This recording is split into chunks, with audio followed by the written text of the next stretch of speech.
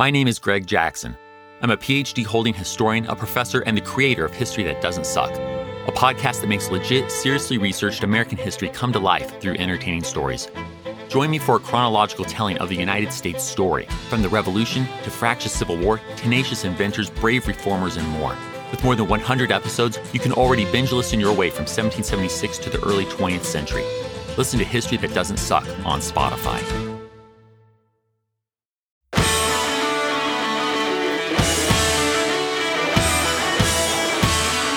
Hello, and welcome to Plotting Through the Presidents, where we take irreverent dives into lesser-known stories about the early presidents and their families.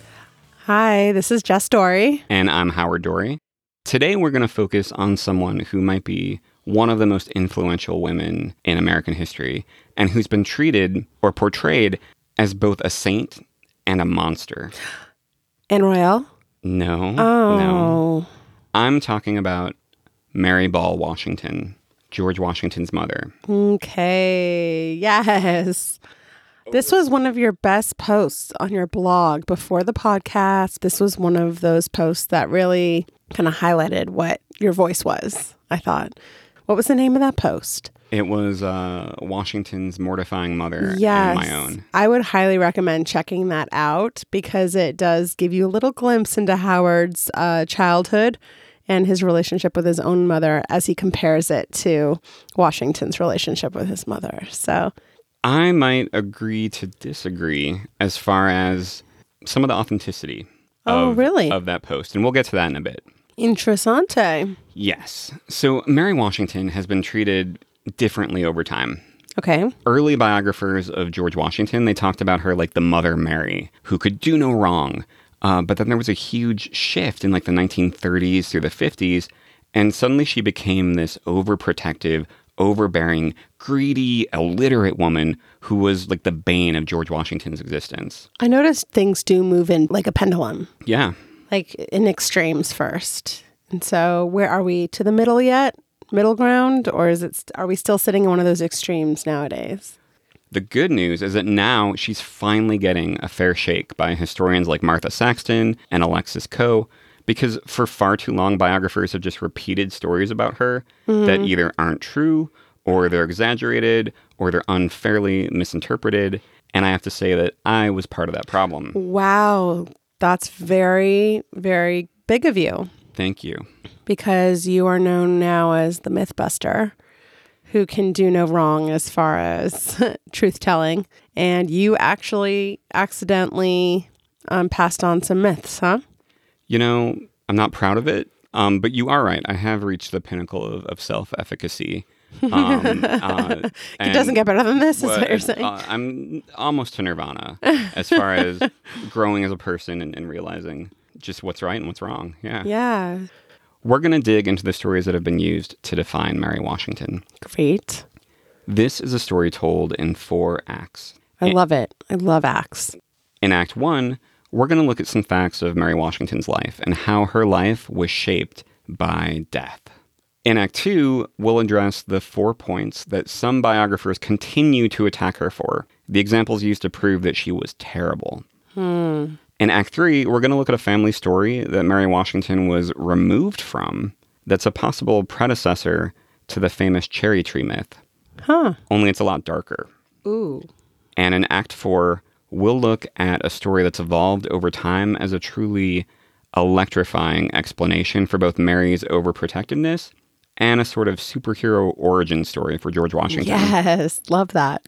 I'm very excited about this. Yes. And along the way, I'm going to mention 2 new biographies of Mary Ball Washington. They came out within 3 months of each other in 2019. Oh, wow. Oh, I love it when you pull books out of the darkness. Yeah. So like you've been holding them between your legs or something. I believe that came out in June of 2019. The Widow Washington, The Life of Mary Washington by Martha Saxton. Mm-hmm. And then I think this came out in September of 2019. Mary Ball Washington, The Untold Story of George Washington's Mother. Oh, the untold part.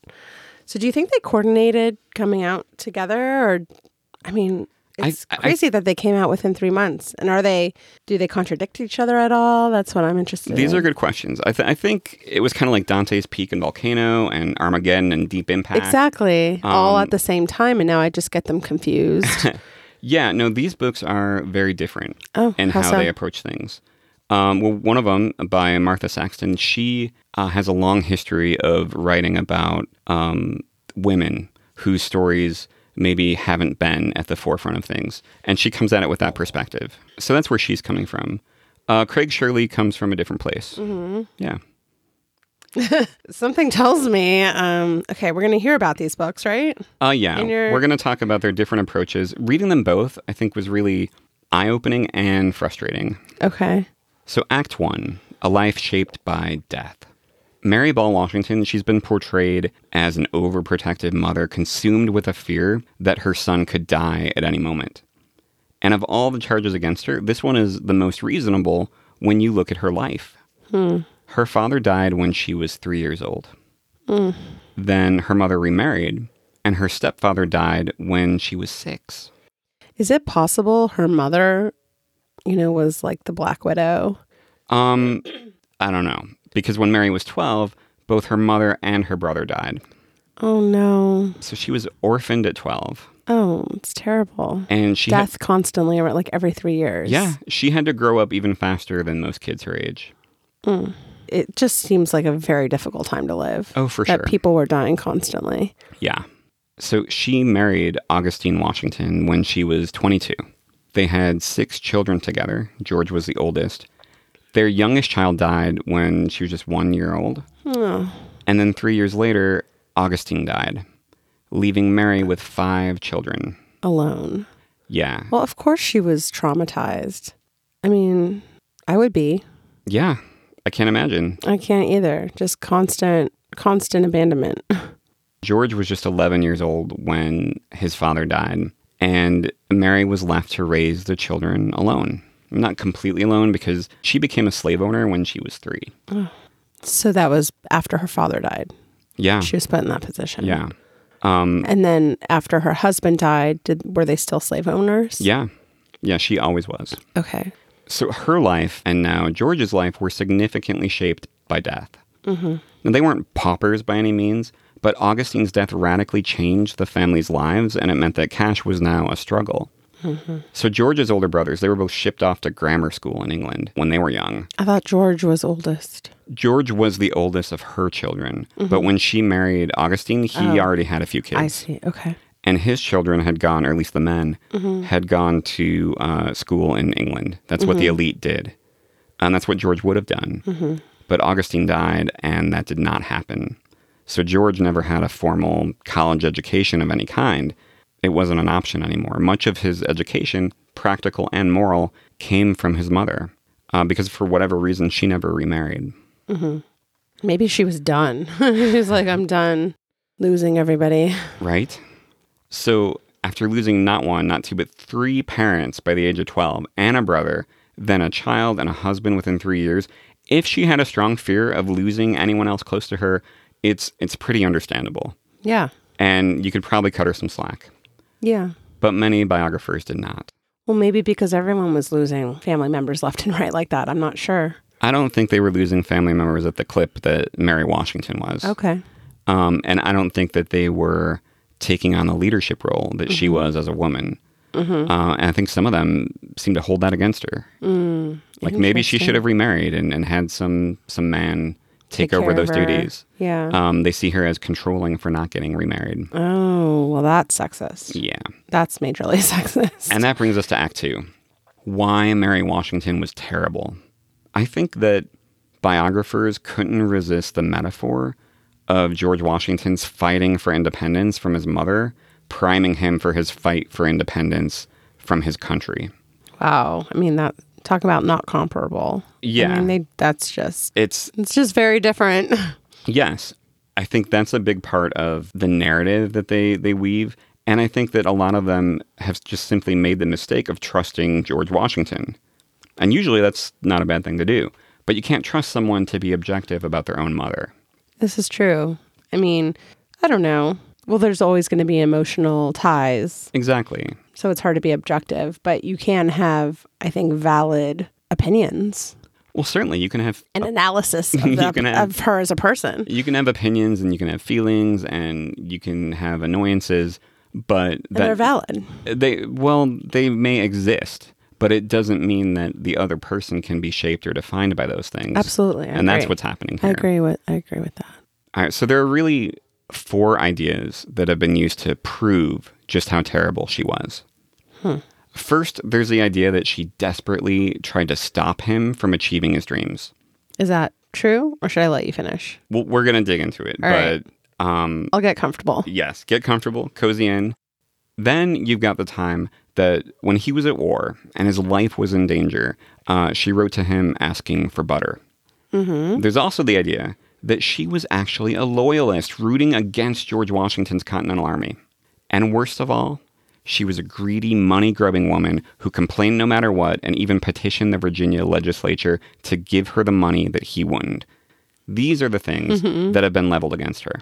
I remember all these things from your post. Yes, almost all of those claims are either not true or seriously misconstrued. Wow. And I bought into all of them when I first wrote about her in 2014. But you were, a youngin'. I was naive. You were just blossoming and percolating into your analytical being. Yeah, and I'd read a biography of Washington by James Thomas Flexner, and he was one of the pioneers in the anti-Mary camp. And that's the book that you put in my stocking that kicked off this whole adventure. Did I really? Mm-hmm. I didn't realize that. I just read reviews and everyone said it was great. So I just put it in your stocking. I enjoyed reading it. I appreciated it. I wasn't really looking at which camp I was buying for you, which viewpoints. No, you didn't realize that you were filling my stocking with lies. I'm so sorry. I'm responsible for promoting myth. Yeah, there you have it, I guess. It's all my fault. It's all your fault. I'm sorry. Martha Sexton, she challenges all of these in ways that previous biographers really didn't do, because she looks at the sources and she asks radical questions like, would you say this about a man? Martha Sexton, I like you. Yeah. I mean, that might seem like a simple question. It's true. I mean, I think that's the question everyone should ask themselves whenever they have a thought about a woman. Pretty much. Ever. It doesn't hurt. If you're confused about how to act in the workplace, for example, just think, would I say that to a man? Would I do that to a man? Would I reach over and hug a man when he, whatever, at work? Yeah. What else? Oh, I could go on, but... Right. No, exactly. So, all right, let's look at these ideas. The first one is the idea that Mary Washington stopped her son from achieving his dreams. I mean, he did achieve his dreams, so she wasn't, even if that were true, she didn't successfully stop him from achieving. Maybe he had even bigger dreams. Oh, okay. He wanted to found a whole other country too. Imagine what he could have become if she had not limited him. Yeah, he seems pretty stunted. Yeah. It's a fact that when George Washington was 14, he was being pressured to join the British Navy as a midshipman. Mm-hmm. This would have given him some experience, maybe some adventures, and some income.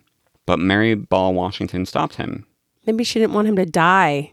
Yes, that is it. Because her brother Joseph clued her into the fact that maybe a third of the American soldiers, especially, and midshipmen or cabin boys, did die.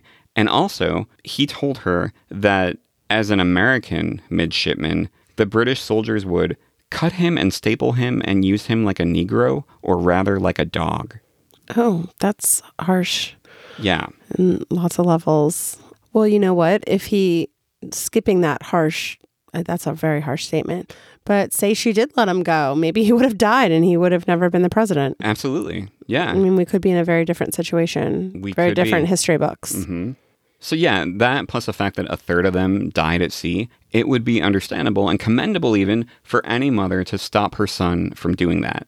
Right. And when you consider all the people she lost, it's even more understandable that she wasn't about to let him go die at sea when he was 14. And by the way, later, when George was 19, this was the one time that he did get on a ship and actually really travel. He went to Barbados with his brother to help heal his brother's tuberculosis. Oh. And what happened? He went and got smallpox and he almost died. So the one time he did get on a boat. Didn't go well. No. His life was a series of overcoming deathly illnesses.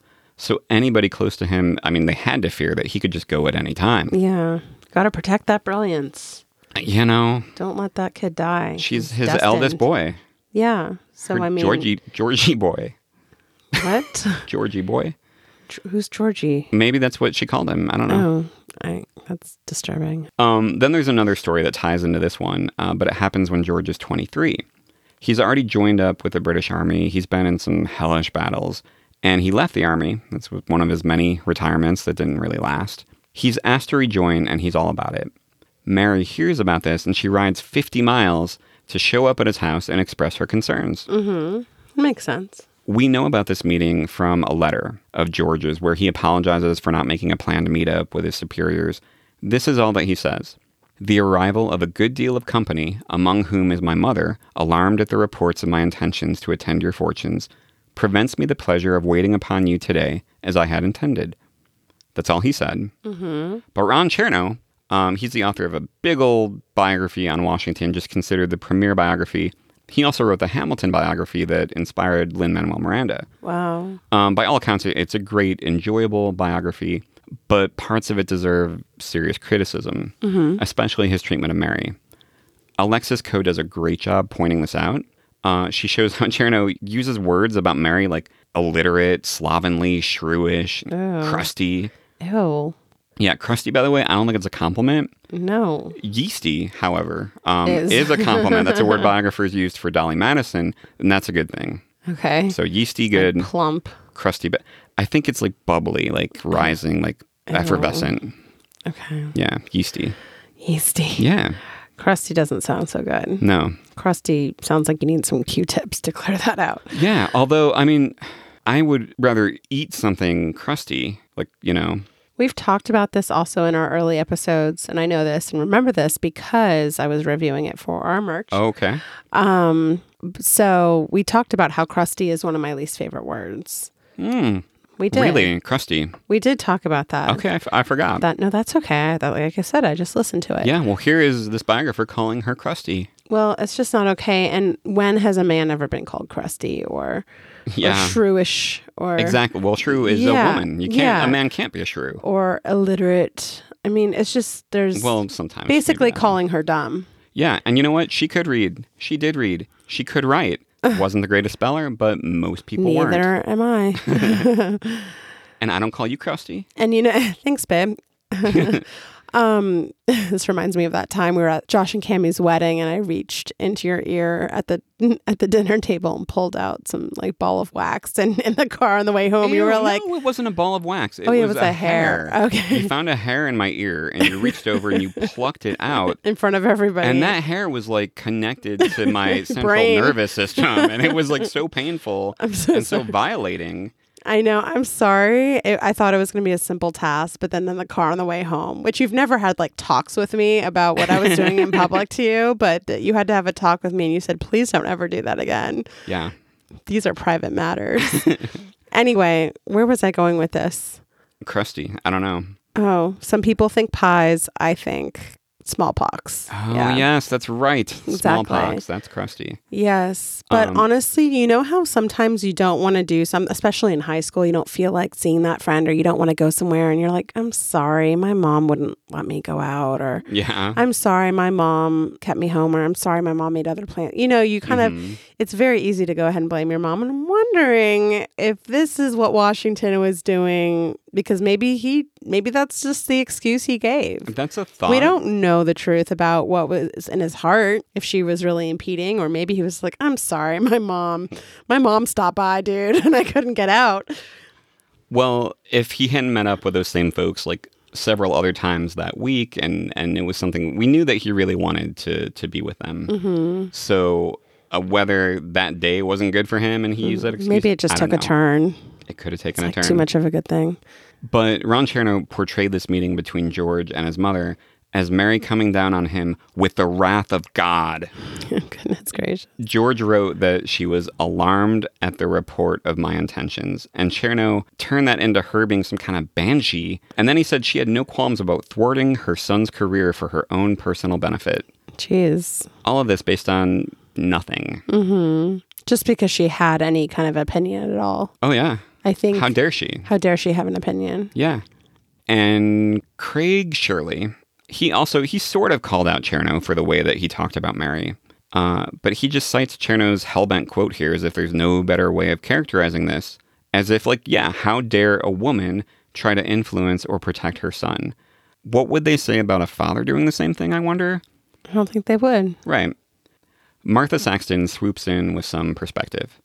Mary's lost so many people. She's come close to losing George so many times. And she senses his yearning for military glory. And that's something that her religious beliefs are very much against.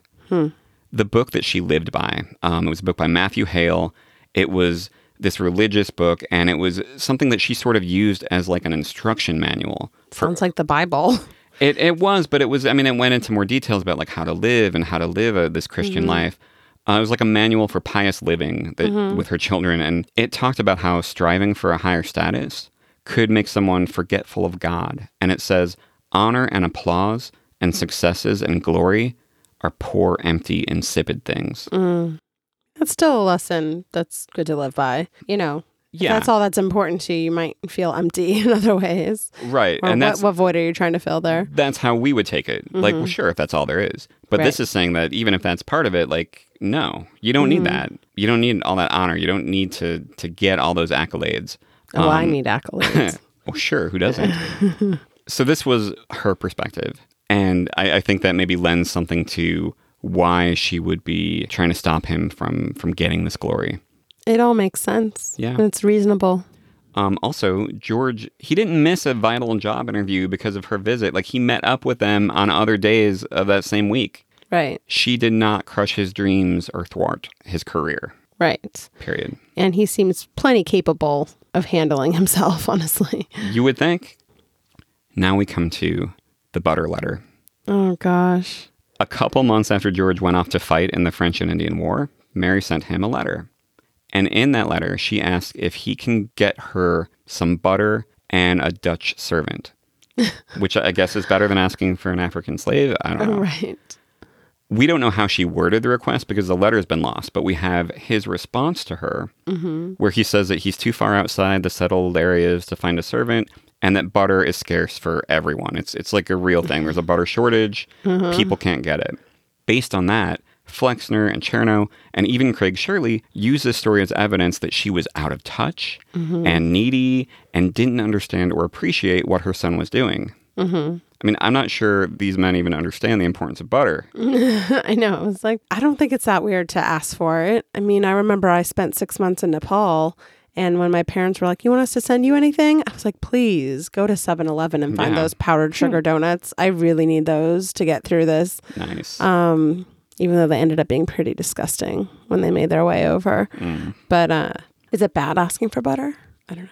You know, maybe he was close to some butter. He could bring it back for her because she's been wanting some butter. Well, Saxton brings up that George was like Red in the Shawshank Redemption. He was a man who knew how to get things.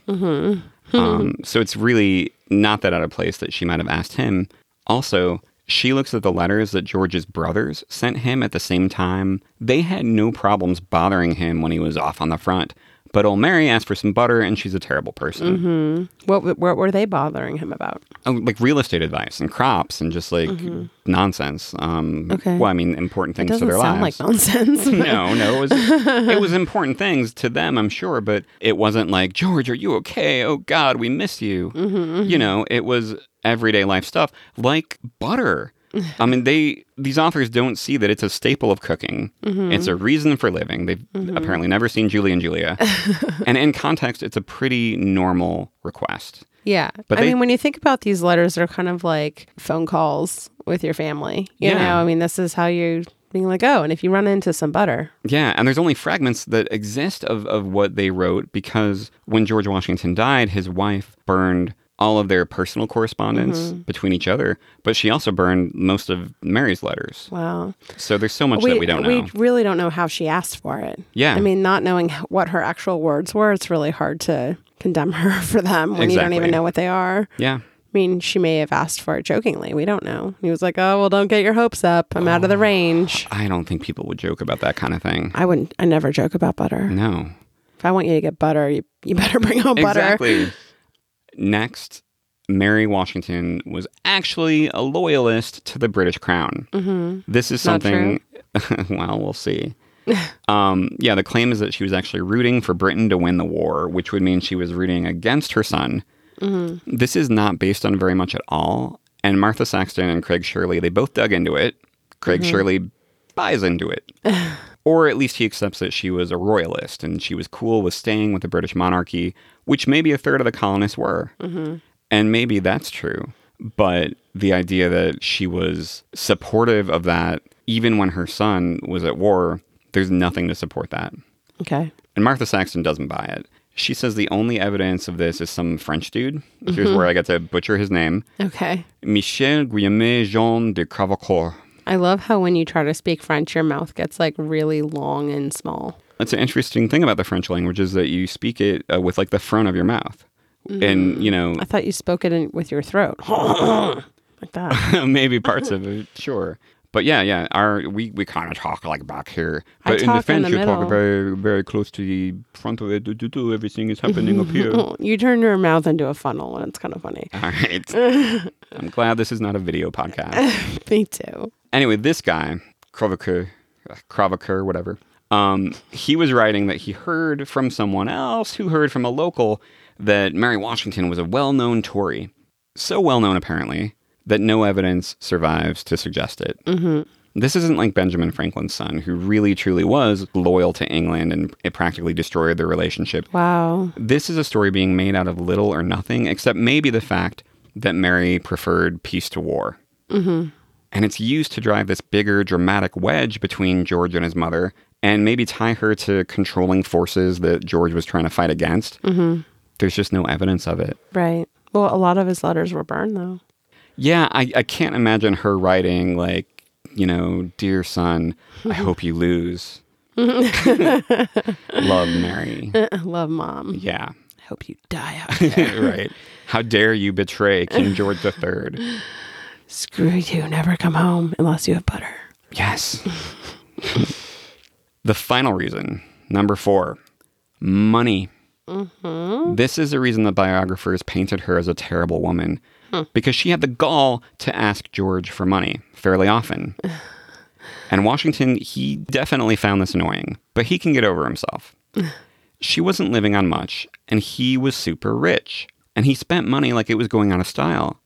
Really? Yeah, and he knew it was a problem, but he couldn't help it. He was having a literal chariot race with his brother. Not like a Ben-Hur chariot race, but like a keeping up with the Joneses. Let's see who can order the most lavish chariot just for the hell of it. Wow. And he said that he knew it was a problem, but what could he do? Like stop spending so much money and appear not rich? Yes. No, not possible. Not possible. Meanwhile, Mary asks for small sums of money, and he acts like it's this huge burden. Not only that, she's living on Ferry Farm, which is not, it's like Ferry. Okay. Otherwise, like when you say it, it sounds like something our daughter would love to visit. I was going to say, well, we should go just so Emerson can find the fairies. That would be great. Ferry Farm, it's the place that she's lived for decades. Mm-hmm. But legally, the farm belongs to George because women only have rights when there are no men around to take them, I guess. Okay. It's his farm, just one of his farms, and he's letting her live on it, and it bugs him. I don't mean to say that he never did anything for her. Like, he sent her money. He helped move her into a house in town in Fredericksburg, partly probably to get her off his farm. Martha Saxton points out that he was giving his brothers a lot more money than he was giving her. That's screwed up. But no one brings that up. We know that this annoyed George, but just because he found it annoying doesn't automatically mean that she was in the wrong or greedy or undeserving. Right. Take care of your mother. Right? Elvis bought, well, I guess George Washington bought his mother a house too, but there was a kind of a resentment. Yeah, an animosity about it. Yeah. But the coup de grace, the biggest example of Mary Bell Washington being a financial embarrassment to her son, was a story that she felt so neglected by him that she appealed to the Virginia legislature, asking them to create a law that the mother of the commander-in-chief should be given a pension. Mm-hmm. This story is almost too wild to believe. But one person who did believe it was George Washington. Oh, really? When he heard about it, he told his friend Benjamin Harrison, the governor of Virginia, to put a stop to any talk of it. Now, it's possible that she complained to anyone who would listen, but there's no evidence to suggest that she had any part of any petition. It just didn't happen. And there's actually evidence that it might have been made up by Washington's enemies to embarrass him. Oh, wow. Yeah. But this is something that's been leveled against her, along with all these other things, to prove that she was this overbearing, money-grubbing, interfering woman. And that brings us to Act 3. Okay. A horse story. Horse story. Yes. Sorry, I couldn't help it. No. You neigh whenever you need to. Oh, noted. Okay. But let me ask me first, though. Can I? No. Okay. Hello, everyone. My name is Wesley Livesey from the History of the Second World War podcast. My podcast is a mostly chronological retelling of the Second World War, and I hope you will join me on a journey through the most cataclysmic conflict in human history, as we try to answer the questions of not just what and where, but how and why. Join me on a journey not just through the famous campaigns, battles, and events, but also on a trip around the globe as we broaden the scope of Second World War history beyond the well-known battlefields of Europe and the Pacific. During weekly episodes, I seek to provide new insight for longtime students of the war, while also being a great jumping-on point for anyone seeking a deeper understanding of the Second World War. This podcast has made it to the invasion of Poland in 1939, and start listening now to find out how the world would find itself embroiled in its second worldwide conflict in just 20 years. You can find History of the Second World War on all major podcast platforms or at historyofthesecondworldwar.com. History never says goodbye. It just says, see you later. Edward Galeano was right when he said that. Events keep happening over and over again in some form. And that's the reason I produced the podcast, My History Can Beat Up Your Politics. What is it? We take stories of history and apply them to the events of today to help you, perhaps, understand them better. We are also part of Airwave Media Network. I've been doing the program since 2006. That's a long time, and the show has a long name. My History Can Beat Up Your Politics. Find me wherever you get podcasts.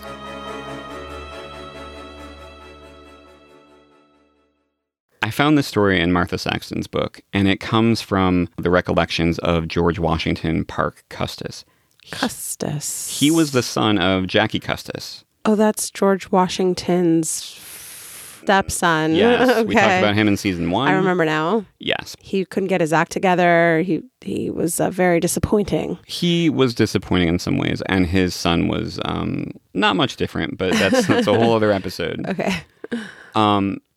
Most people know the famous story that George Washington, when he was a young boy, got a hatchet from it. Well, you can probably tell the story about George Washington and his hatchet. Oh, yeah. He got a hatchet from his father and Yeah. then ended up chopping down his father's favorite cherry tree. Yes. And then his father said, "Who the fuck chopped down my cherry tree?" Verbatim. And he said, "Father, it was I, and I cannot tell a lie." Yes. Probably not with that accent. No, just like that. And then they embraced. I only know this story because Emerson and you talked about this story on Kinderplotting. Yes, we did. Which is a mini podcast you and Emerson do for our patrons. And we have some fun with that. Yes, I've learned a few things. Great. It's not just for kindergartners. So we know that this story was made up by a guy named Mason Weems, this preacher who wrote a children's biography of Washington in 1800. It came out right after Washington died. And it was less a biography and more of a book about making Washington an example of how to be good little children. But what I didn't know is that this story might have been based on a real family story that's way more screwed up. Really? Mary Washington loved horses, Oh, Jesus. especially thoroughbreds or blooded horses. Someone hurt the horse. Why do you think this involves a horse getting hurt? Because all the other animals in this season have been either butchered or are butcherers. I'm just scared for this horse. I don't know. There was a hatchet and horse. I'm just worried I don't know that where we're you're going to getting get this. into like an old Yeller Oh situation. my goodness. Okay, continue.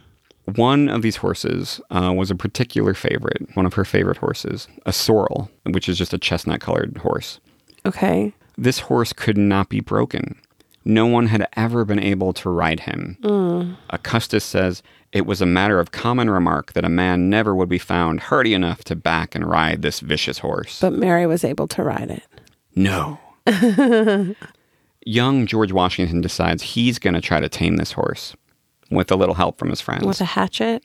Why? Why are you thinking this has anything to do with the hatchet just because I said it was the inspiration for it? Yes, exactly. You said that the story was related to this, so I figured there was a hatchet in this story too. Oh my! This isn't like Chekhov's gun. Like there doesn't need to be a hatchet that comes into it. Okay. All right. I'm just wondering how it's related to the hatchet and the cherry tree. Oh my goodness! Will we get there?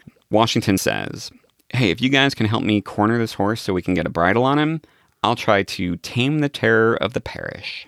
So his friends managed to get the horse into an enclosure. They got the bridle on him. They got the bit in his mouth. And then young George jumped onto the horse. How old was George? Somewhere between 15. 11 and 18. Okay. I don't know.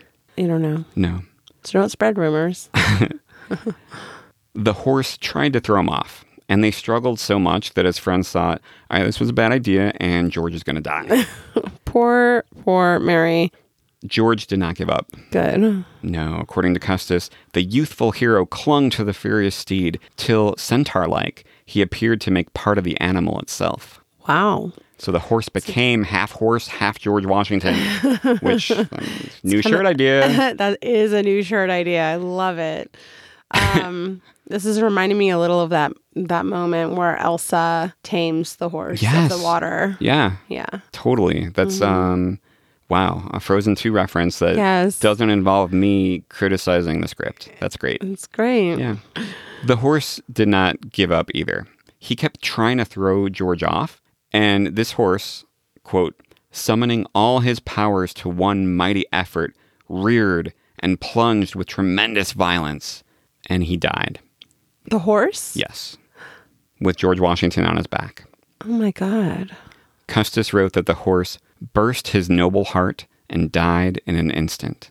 Oh my gosh, from being tamed? From this struggle with George Washington and his powerful thighs. Oh my gosh, he killed a horse? Yeah. I mean, and then horse died. And then Mary said, "Where's my horse? Come here, horsey."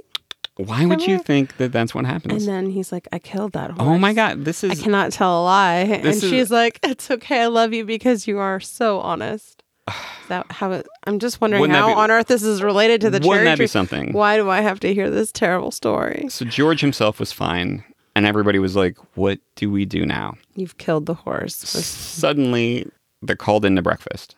Mary Ball Washington. This was all before breakfast? This was all before breakfast. People got up early. It's like that book Little Read that Emerson has. Yes. It's like all these things that they have to do on a farm before breakfast. Yes. It's like, I don't get it. I can't live like that. Yeah. So Mary Ball Washington walks into breakfast and she says, "Pray, young gentlemen, have you seen my blooded colts in your rambles? I hope they are well taken care of. My favorite, I am told, is as large as his sire." My goodness. She probably knew and was guilt tripping. No one answered. Oh, God. So she asked again. And George replied, "Your favorite, the sorrel, is dead, madam." I'm going to let Custis tell the rest of this story.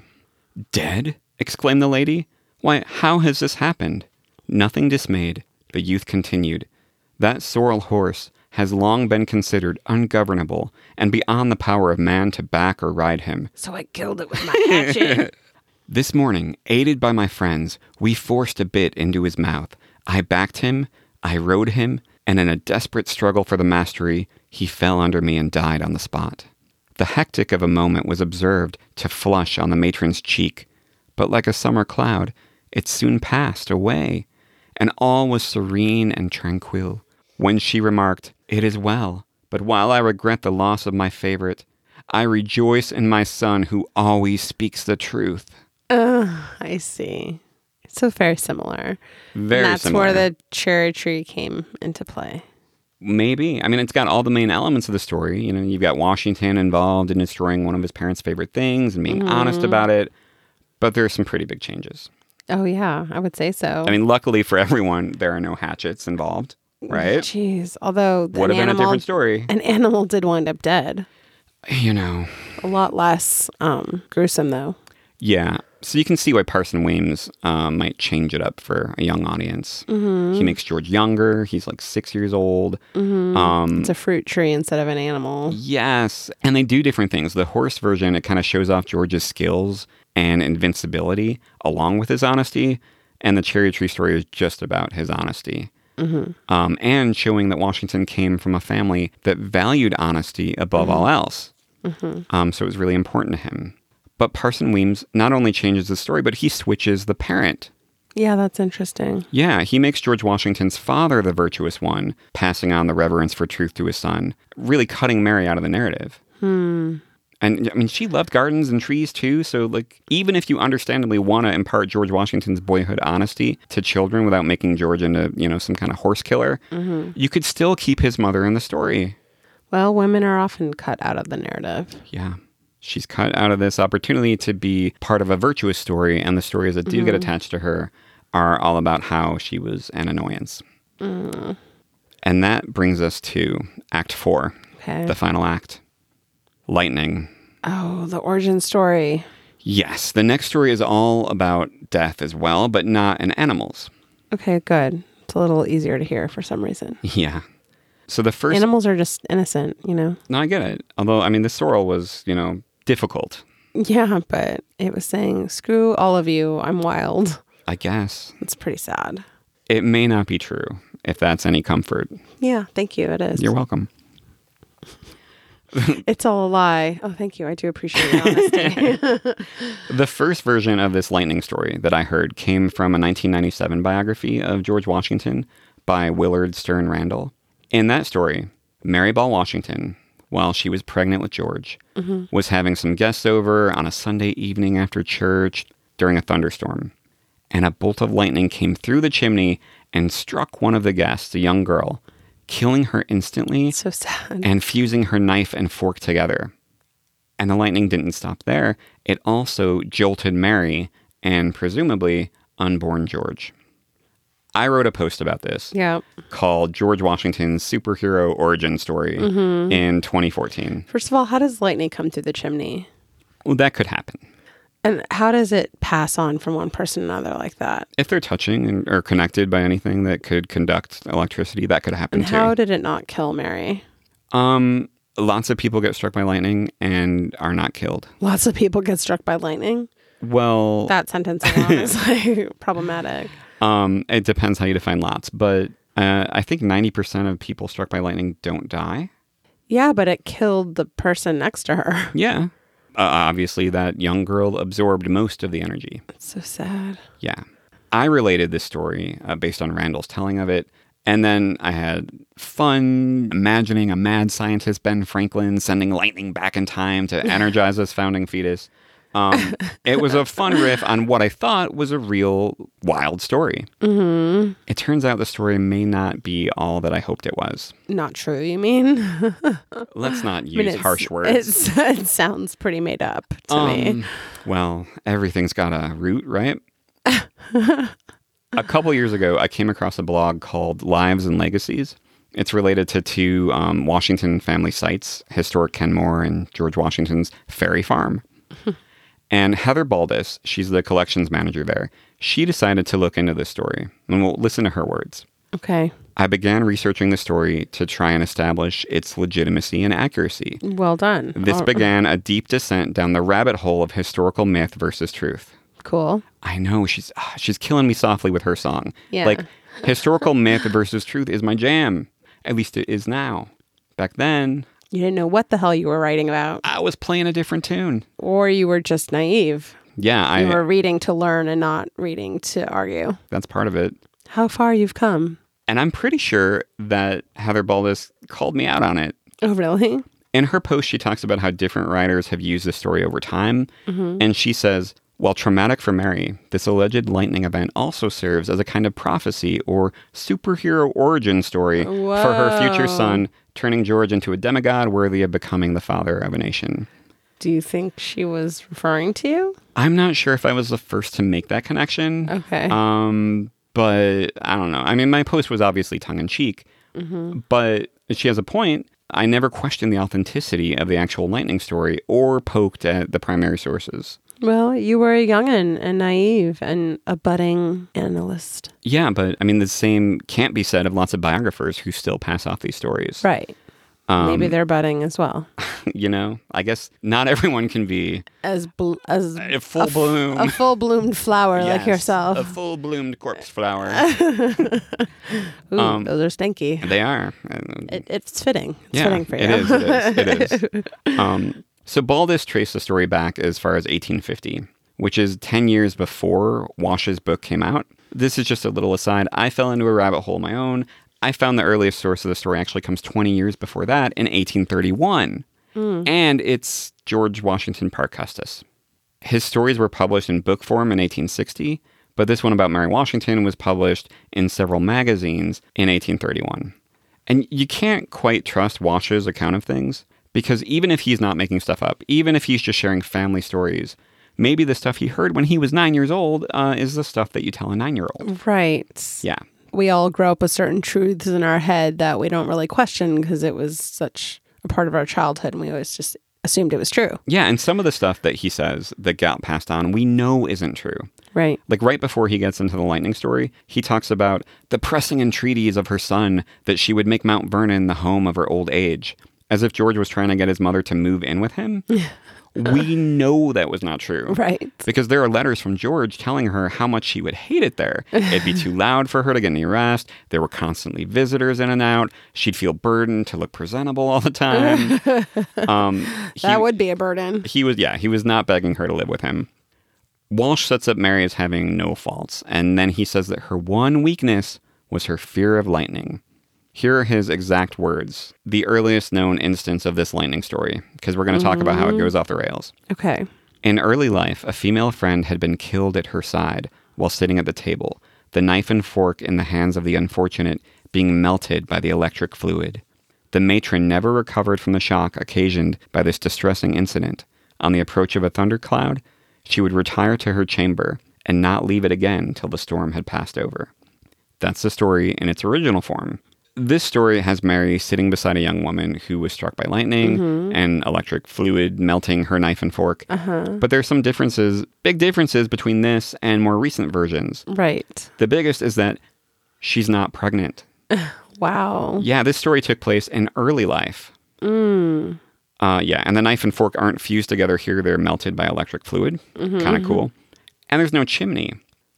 This makes me wonder if maybe they were at a picnic table outside and the knife and fork melted because they were plastic. Okay, Howard. What? I don't see any holes in the story. I don't see anything. I see some this is airtight. inconsistencies. This is airtight, this theory. There's nothing.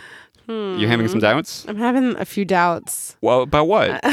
About plastic, first and foremost. What? You didn't. Plastic goods.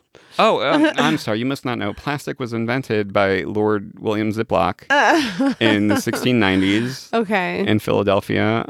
Yeah. Yeah, thank you for breaking that down. You can visit his tomb. I like the idea that they were outside, though. It's in Tupperware. Ew.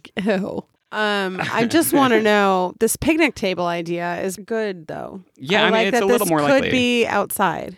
Maybe they weren't inside. There's no chimney. The chimney makes it... The whole idea of lightning being precise enough to go down the chimney, first of all... It can happen.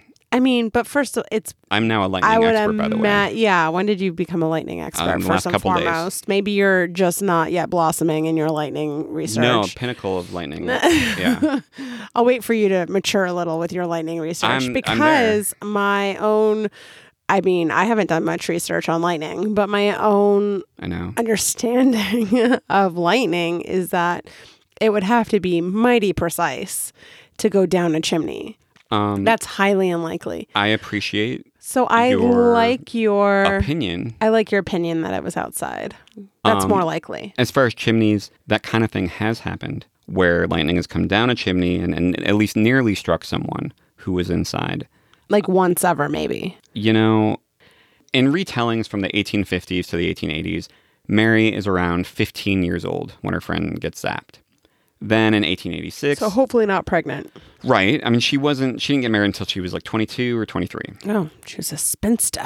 Some authors have actually argued that. Oh my and gosh. said that the fact that she didn't get married when she was 18 I was joking. means that there must have been some problem with her to start with. I was just joking. It's out there. In 1886, a writer named John Benson Lossing, he moves the story up to soon after her marriage. Okay. Yeah, so this is his version, but he doesn't say that she's pregnant. Mm-hmm. Although she had George 11 months after she got married, so chances are pretty good that maybe she was. Mm-hmm. Then in 1932, I found a spread that ran in a bunch of newspapers for Mother's Day, and it was also the 200th anniversary of George's birth. Nestled in this really beautifully illustrated article is this nugget. Shortly before... A nestled nugget? A nestled nugget. A nugget nestled? So nestled. That sounds great. Put it in my mouth. Shortly before George was born, the family were sitting one night at supper when a terrific thunderstorm broke. Lightning struck the house, and running down the chimney killed a young girl who was visiting them. Mary Washington, sitting across from her guest, saw the girl's knife and fork melt and run together in her hands. Forever afterward, stout-hearted woman though she was, she hid her head and prayed whenever lightning flashed. Okay, so that's a development. Yeah, so depending on how you define shortly before George was born, Mary's pregnant here. Okay. But this young visiting girl, she's not beside Mary, she's across from her. Mm-hmm. So Mary has a front row seat to watch this Terminator 2 like liquid metal thing happen right before her eyes. Oh. Yeah.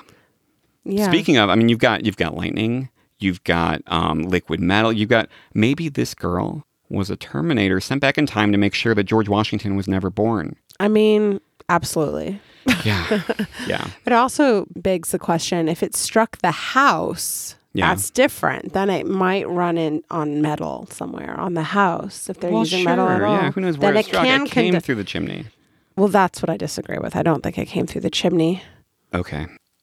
Martha Sexton mentions the not pregnant young woman version of the story in her book, and she doesn't doubt that it might be based on something, and she thinks this brush with death might have made Mary even more fearful than she would have been after so many people around her had already died. Craig Shirley, however, writing in 2019, when people, should know better, he goes for the pregnant version of the story. Wow. Well, these are authors who do want to sell books. I mean, let's. I get it. Let's I keep in mind totally get that it. they are trying to sell their book and would like it to be exciting. Yes, I totally get the temptation for it to be this pregnant origin story type thing, because I fell for it myself. Mm-hmm. But he even says that the story comes from George Washington Parke Custis in his book. But then he chooses to go with this detail that wasn't added until the 1880s at the earliest. So he's making a choice to ignore the evidence. Yeah, he presents the story this way. And then he says, oh, by the way, there's no primary evidence that it happened, but it certainly fits the growth of her character. Oh my gosh. And then he says, the thunderstorm, or whatever may or may not have happened that night, shaped the pregnant Mary from her childhood innocence to something more, something that would similarly shape the life of her son. So it strikes me as careless in a biography where you're supposed to be like digging up the untold story to go this route and to use a detail and make it this like sensational story instead of the truth. Yeah, and this huge piece of Mary Washington's life, you know. Well, if you're telling the story of her life, it's not cool to depend on something that just isn't true. Yeah. As one of your cornerstones of your argument. Right. I would agree. I would agree as well. Heather Baldus, she wrote her post about looking into this story 5 months before Shirley's book came out. And with that timing, I don't expect him to have seen or been aware of what she wrote, but it strikes me as wild that she asked, why would writers continue to use this story as a pivotal and personality molding event in Mary's history? Mm-hmm. And that's exactly what Craig Shirley does. Yeah, that's exactly what he did. He calls out the authors who call Mary a shrew, but he falls into the same traps. He literally ends his book with saying, in a way, George's first battle for freedom was from his own mother. It's even on the book jacket. Wow. And he's so close to getting to the role of misogyny and characterizing her, so close. But sounds like he did. He takes it on. Yeah. He doesn't necessarily point it out. He talks about her fierceness and individuality, traits that she shared with her son. Mm-hmm. And he says that while in George, those qualities evinced themselves through nobility and sacrificial leadership, Mary's authority was used quite differently. Her small-time tyranny hung over her son. Oh my gosh. So you can have those same characteristics in a woman, it's called tyranny. Yeah. I mean, yeah. It just seems like he has a lack of insight about his own writing. Yeah, his research team, I mean, seems good. It's just his conclusions department that I think is a little behind the times. Yeah. And I know some people say you can't impose present-day norms on the past. And yes, context matters, but I'm not... I think you can, though. In some ways. In some ways, I think you can. Yeah. And I'm just saying that in 2021 or 2019, if you're going to explore the history of anyone, especially someone with historically less rights and representation, then at least use the best tools available. Mm-hmm. Simply asking, would you say the same thing about a man? Yeah. Would have changed so much. Yeah, I think that's a really good place to start if you're writing about a woman. I think a man writing about a woman is a slippery slope, period. Well, I think that you have to... You better be critical of yourself. Probably some built-in biases that you have to be aware of. And or just self-reflect on in your own writing, at least. Yeah, I don't think Craig Shirley would call a man a small-time tyrant for doing what Mary Ball Washington did. I agree, yeah. But Martha Saxton has it going on. Yeah. I would say they're both nice biographies of Mary Washington, but one of them, I think, really brings something new to the table. And the other one that purports to be an untold story is kind of falling into a lot of the traps that it seeks that you did to. as an early researcher. Yeah. Well, that was a fantastic book review. Thank you. Yes, this was an extended book review. I mean, they both did send me review copies, so this is what you get. That's great. Yikes. One major way that I think Mary Ball Washington's influence is underrated is all of these things that she did everything that she could to get George Washington to that next level of the aristocracy. She lent him money for dance lessons, which really paid off because he could cut a rug. She instilled in him traits that she got from those devotional books, and she used them as teaching tools. Like that book by Matthew Hale, Contemplations Moral and Divine, it's got a whole chapter on humility and the evils of pride and how you need to be aware of your defects and deficiencies and how these traits are not only godly, but will help you get ahead in life. We're talking to you, Craig Shirley. Oh my God, no. How dare you? I didn't say he's deficient in morality. I mean, his Twitter feed might be, but... Oh my God. So Mary drilled these things into George's mind, and he internalized them until they became one of his defining characteristics. And this is key. The framers of the Constitution created the office of the presidency with George Washington in mind. They gave that office so much power because they trusted him with it. Mm-hmm. They trusted him to set the precedents. His military ambition, that was all his own. But his humility, his honesty, and the other traits that made him someone who could be trusted unanimously to lead the country came from his parents. Yeah, and those are why, for better or worse, the Constitution doesn't have more limits on the power of the executive. Mm-hmm. We have Mary Ball Washington's influence on her son to thank for the lack of barriers on the president. For better or for worse. Yeah, if you want to hate her for that reason, at least you've got some evidence. Right. Well, I think the stories of Mary, it's just another example of mom shaming that goes way back. And it's continued today. It's just here's a woman who raised the first president of the United States. Some might argue she did a damn good job if he wound up in that spot and was so successful at it. It's just another example of mom shaming women for their choices through motherhood. Yeah, and motherhood was very different back then. It wasn't. I would argue more difficult. Yeah, it wasn't this warm, fuzzy, like loving, nurturing thing so much as it was. It's not so warm and fuzzy now. I gotta say, it's right, a pretty difficult role. Yeah. I mean, even in the easiest of times, doesn't seem that hard to me. It's like you're going to sit there and criticize the woman who produced someone who ended up being the president of the United States. Yeah, was known for his humility because she committed the great sin of annoying him. I want to go back to that 1932 article that talked about the lightning because it got a lot wrong and it came out before Mary Washington's legacy went through even more of a roller coaster. But I think its final paragraph is pretty good, and I'll read it. This is from 1932. The trouble is, we are incurable sentimentalists. We insist on making over historical characters to suit our notions of what they should be, chipping, sandpapering, and polishing each personality until it assumes what we consider the proper contour and color. That kind of thing is what happened to the mother of Washington. I like this. The original shape is nothing to be ashamed of. Poured back into her first mold, she emerges a creditable figure, well qualified to stand on her own feet and needing no apologist. Love that. Yeah. Exactly. Don't apologize for who you were or how you raised that kid of yours, because he wound up making quite a dent. I agree. I think that Martha Saxton comes the closest to getting to Mary's original mold. But the fact that this author, back in 1932, thought we had it all figured out. It reminds me that there's always more to learn. And Saxton also reminds me that so much of what you learn depends on the questions that you're asking. I love that. And you have to remember you'll really never know her. Yeah. I mean, you just will never know the intricacies that made her a human. Right. Made her a person and a mother. I mean, you just can't understand the layers of a person from that long ago. No. Period.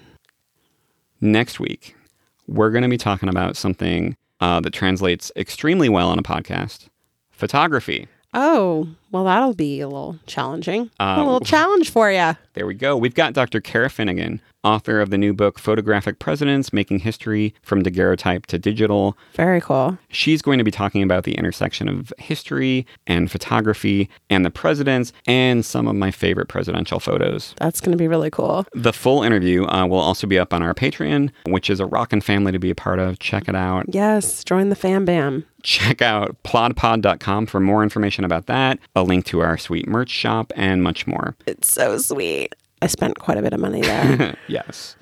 Yes, you did. If you like what you heard, please spread the love. Write a review, tell a friend, reach out to us. Yes, love to hear from you guys. Thank you for plodding along with us. Thank you for plotting.